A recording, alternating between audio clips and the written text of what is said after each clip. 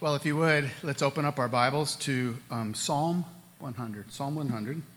And if you're looking for page number, that's page 500. How about that? Page 500 in your pew Bible there. Good. Well, when I was a boy and I was complaining to my mother about something, she would sometimes send me to my room with an assignment. Think about all that you should be thankful for, she would command me. There were times when I actually thought about what I should be grateful for, but many times I devoted my time to more selfish thoughts, like how I could really up my game if I just got that new skateboard. Thankfulness says a lot about us. Are we genuinely thankful people, especially when it comes to God's grace towards us? Psalm 100, a psalm for giving thanks. Make a joyful noise to the Lord, all the earth. Serve the Lord with gladness. Come into his presence with singing. Know that the Lord, he is God. It is he who made us, and we are his. We are his people and the sheep of his pasture. Enter his gates with thanksgiving and his courts with praise. Give thanks to him. Bless his name. For the Lord is good. His steadfast love endures forever, and his faithfulness to all generations. This is the word of God. The grass withers, the flower fades, but the word of our God will stand forever. If we want to know God, if we want to know his will, then we must know his way. Let's pray. Father, we thank you for your word towards us. We thank you that you have shown us the way. We're thankful that in this time this morning, we are able to look at your holy scripture, songs sung by your people, giving you praise and glory, for you are worthy of it. Help us to think more this morning about what it means to be full of joy and gratitude. And you are worthy of all that, we pray. Amen. One of my favorite cartoon characters growing up were from A.A. Milne's Winnie the Pooh. Perhaps they're some of your favorites as well. Winnie the Pooh and his friends had really intriguing characters. There's Tigger, right, whose constant energy and enthusiasm, it's an invigorating thing to watch, but you're kind of left wondering if he sadly has a Pollyannish view of the world, for nothing seems to ever be able to put him in a sad mood. Then on the other end of the spectrum, there's Eeyore, right, the old gray donkey.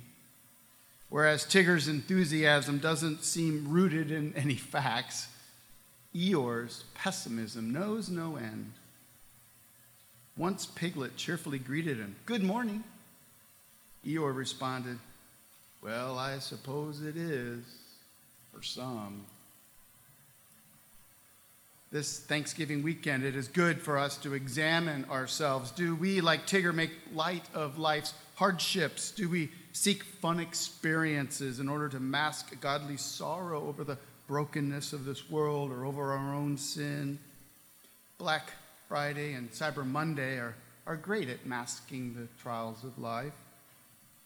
Or maybe you're more like Eeyore, sullen and complaining, always finding faults somewhere, always expecting misfortune around every corner. Which brings me back to Piglet. He neither lives in the seeming oblivion of life's trials like Tigger, nor do life's trials they don't seem to elicit deep morosity like you see in Eeyore. I think one statement by Milne concerning Piglet describes his outlook on life. He says, "Piglet noticed that even though he had a very small heart, it could hold a rather large amount of gratitude." Oh, that we should be like Piglet. No matter how big or little our hearts today, Psalm 100 flips the switch in our hearts and causes us to be a people who overflow with thankfulness. The big idea here for us to ponder this morning is this: because of who God is for us, living with thanksgiving is our way of life. We're going to divide our time into two headings this morning. First, the facts, then the feelings. Verse 1, 2, and 4 describe the feelings that we are to express because of who God is for us.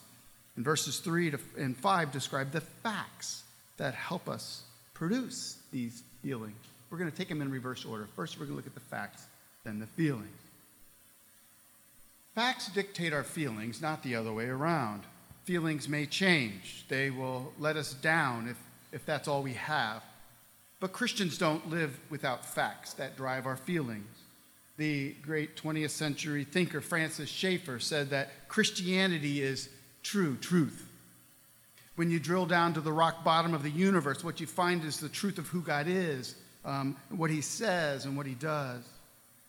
We see the facts that are to generate the feelings of thankfulness in verses 3 and 5. And in verse 3 begins with the words know. Derek Kidner writes, to know is to have firm ground underfoot. It's the prerequisite of praise. And so what are we to know? We're to know two things. First, in verse 3, we're to know that the Lord is God. And in verse 5, we are to know that the Lord is good. So the first fact we are to know is that the Lord is God. Verse 3 says, know that the Lord, he is God. Now remember, when you read the word Lord in all caps, it's a Hebrew word being translated there. It's God's revealed name to his people. His name is Yahweh. When Moses asked God who he should tell his people, he sent him in order to rescue them out of Egypt. God said, tell them I am sent you. And then he gives him his name, Yahweh. Yahweh is based on the Hebrew verb to be. My name is Yahweh. I am the God who is. I am the self-existing God. The psalmist is saying, know that the God who gave you his name, Yahweh, is Lord, and he is God. The only God who exists just happens to be the God who gave you his name, because he has pledged to you his eternal covenant love. The only God who is your God. What a comforting thought to ponder this morning. Adding to that, the psalmist elaborates what it means to have Yahweh as your God. It is he who made us, and we are his. We are his people and the sheep of his pasture. This illuminates blessing upon blessing to us today. Listen, we are the Lord's. He made us, right? We are his, and he made us to be his people. We should let that sink in. Our lives are the product of God's glorious design. He has made us. And if that's true, why do we need to incessantly look at the clothes we wear, or the homes that we live in, or the cars that we drive, or the bank accounts that we stuff? Why do we look at those facts and allow them to drive our feelings? They can never generate the joy and the gratitude that comes from meditating upon the fact that the God of the universe made us, and he calls us his people. And did you catch the fact that the Lord is our shepherd? This is highly relational language. The Lord didn't just make us, he wants us. He wants us to be his. He delights in all who know him as Lord. We know this is true. Why? Because this very same God sent his very own Son to be our great shepherd. As Jesus said, I am the good shepherd. The good shepherd lays down his life for his sheep. Listen, Christian, the Lord is not a distant God. He is in the field with us. He shepherds us. This imagery shows God's loving care. He leads, he protects, he disciplines, he guides. On this earth, which is full of hardship and heartache around every corner, we are to know that we are not left to ourselves. We are under the care of the watchful shepherd. That's the summary of verse 3. We are to know that the Lord is God. Verse 5 presents another fact for us to know. We are to know that the Lord is good. Now, it should be convicting to us today to think about the fact that we actually need to defend God's goodness in this world, but it's true. And think this through also. Anything truly good in this world has as its source God himself. In a few moments, actually, at the end of our service, we're going to sing the doxology, which begins, "Praise God, from whom all blessings flow." Everything good has as its source God. And yet, for some reason, we focus on good things on earth instead of the ultimate good, who is God himself in heaven. And let me ask you, do you see this tendency in your own life? To base your ability to be grateful upon what good things you have on earth? I know I do. Thankfully, the psalmist redirects our gaze so that our ability to be grateful is based upon things in heaven. Things such as what? Well, verse 5. For the Lord is good. His steadfast love endures forever, and his faithfulness to all generations. The Lord is good, and that his steadfast love endures forever. The Hebrew word translated steadfast love is the Hebrew word hesed. Hesed is a kind of a hard word to define because it's so rich with meaning. The translators of the King James Version way back when created a totally new English word just to translate it, the word loving kindness. Hesed is a loyal love. It is steadfast. Why? Because God's love is a love that puts up with a lot. Steadfast love is most often used to describe God's relationship with his covenant people. Here the psalmist helps us to sing of the fact that God's steadfast love endures forever and his faithfulness to all generations. Listen, God's steadfast love extends to all generations. He never skips a generation, right? And here's what this psalmist wants us to do. At least I think this is what he wants us to do. He wants us to see that we fit in, right? We here at Grace Church are one of the Lord's generations upon which he has shown steadfast love, a patient, put up with our foolishness and sinfulness kind of love, has he not? And guess what? There will be more generations to come, which means that when you die in the Lord, you will continue to experience his steadfast love forever and ever. So these are the facts this morning. The Lord is God and the Lord is good. In his steadfast love for sinners like us, God has pursued us as the good shepherd, and we have been brought into his covenant people, the church. Our Lord is God and our Lord is good. Can you see how knowing these facts and delighting in these facts causes our hearts to be filled with gratitude? Oh, that we would daily meditate upon these facts. Those are the facts. Now for the feelings.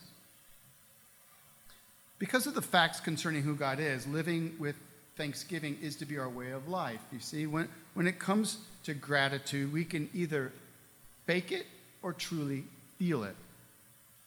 Think of it. Think of all the times when you've said thank you, just kind of out of formality. Like you weren't really genuinely grateful. You just, yeah, thank you. You know, maybe think of when you're eating out or something.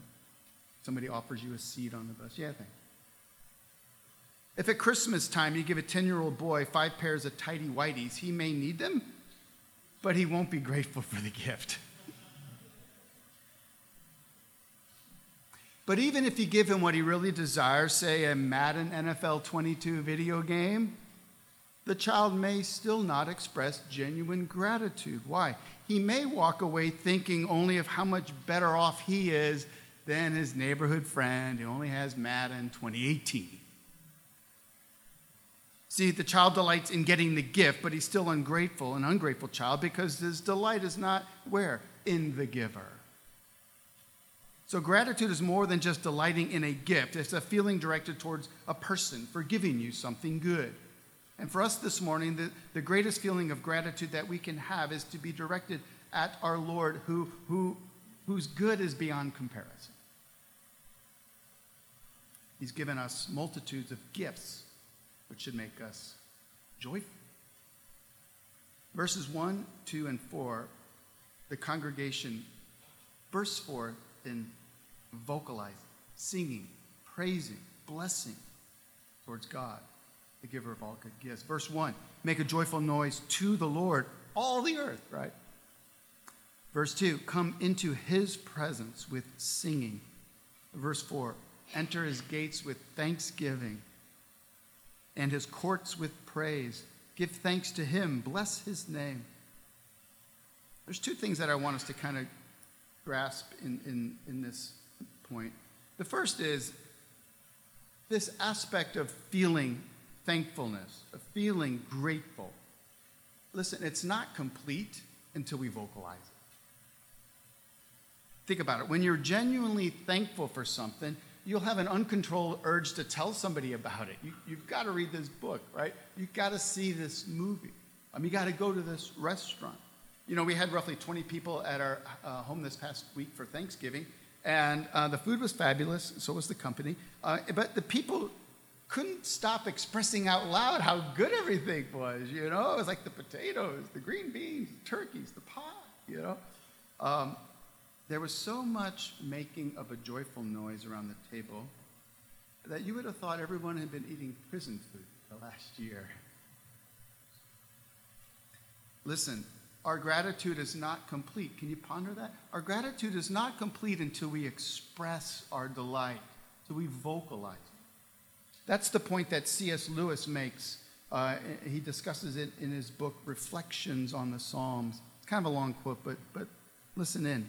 He writes this: I think we delight to praise what we enjoy because the praise not merely expresses, but completes the enjoyment.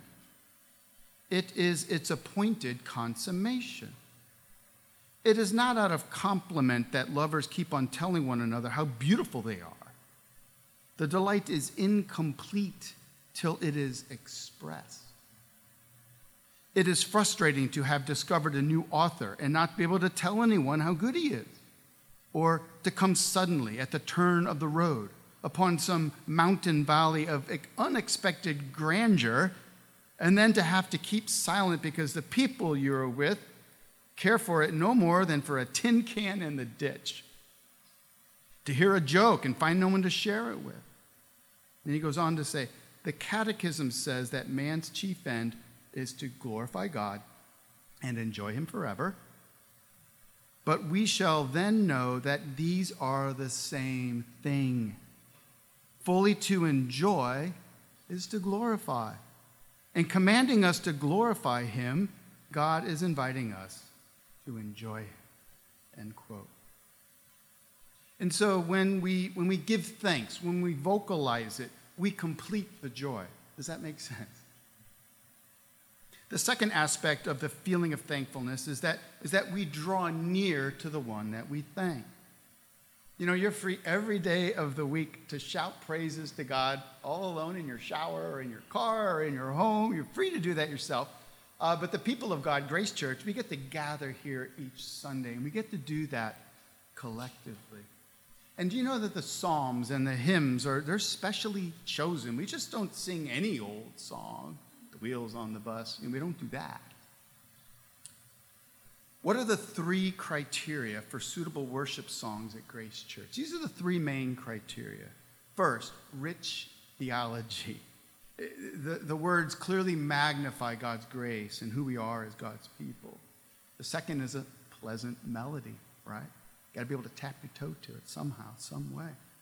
And then three is it's singable by the congregation. Some songs meet the first two, but they're really best sung alone in the car. All this to say, we gather as God's people and we enter into his courts with gladness. We sing of his steadfast love towards us. And if we're honest with ourselves, none of us here are who we know we should be, let alone who God wants us to be. And yet, by God's grace, God welcomes us into his presence in verse 2, and into his gates and his courts in verse 4. My friends, this is temple language. The temple in the Old Testament was the place where God came down to dwell with his people so that we could draw near with gratitude and thankfulness. There was 3 successively off-limit gates to the temple, the last one of which had this thick, really, really thick curtain that hung from the ceiling to the floor. It separated the Holy of Holies, the most holy place in the temple. It was the inner room where the Ark of the Covenant was and where God made his presence above the Ark. The high priest was only able to enter into there once a year on the Day of Atonement. In order to enter, he had to offer a sacrifice for his own sin first before he could enter in and draw near to God's presence. What we read in the gospel, ponder this, is that when Jesus died on the cross, what took place? The gospels tell us that the temple, in the temple, that curtain that divided God and his people was torn top to bottom. Notice it was top to bottom, as if it was torn by God from heaven to earth. It wasn't torn by humans from the bottom to the top. Jesus, in dying for the sins of God's people, he has made for us an eternal acceptance into God's presence. God has opened up a way for us. And even when we fail, this is what's so wonderful about the gospel, even when we give in to temptation, God's steadfast love endures forever. Steadfast love puts up with a lot. And so listen, to the degree to which, listen, this is like the big thought here. To the degree to which you see the truth of the gospel, God's mercy and grace towards you in Christ, is to the same degree to which your feelings of thanksgiving will arise in your heart. The more you comprehend God and his grace, the more grateful you will be. Now, if you're like me, and your thankfulness towards God doesn't stack up as high as God's grace towards us, then here's what we can do. First, meditate upon the greatness and the goodness of God. Second, meditate upon how unworthy we are and how easily we look for God's substitutes in order to make us happy. And then, of course, repent again, come back to the cross, see the cross afresh as God's grand gift to us. And then follow the facts and let them turn into feelings, and allow the feelings to find their voice. Grace Presbyterian Church, because of who God is for us, living with thanksgiving is our way of life. Let's pray. Father in heaven, you are our Lord. You are Yahweh. You are God, and you are good. Your goodness overflows to us. Oh, how we confess how easily we are distracted. There was a Ferrari in our parking lot today, and I found myself looking at that. Oh, how much more thankful we are that you, Heavenly Father, are in our midst. You draw us near to you. You shepherd us. You care for us. There's nothing on earth that can compare. Now allow this by the Holy Spirit to give us joy. Help us to be thankful people. May our thankfulness be rooted in you. And may we give it a voice, we pray. Amen.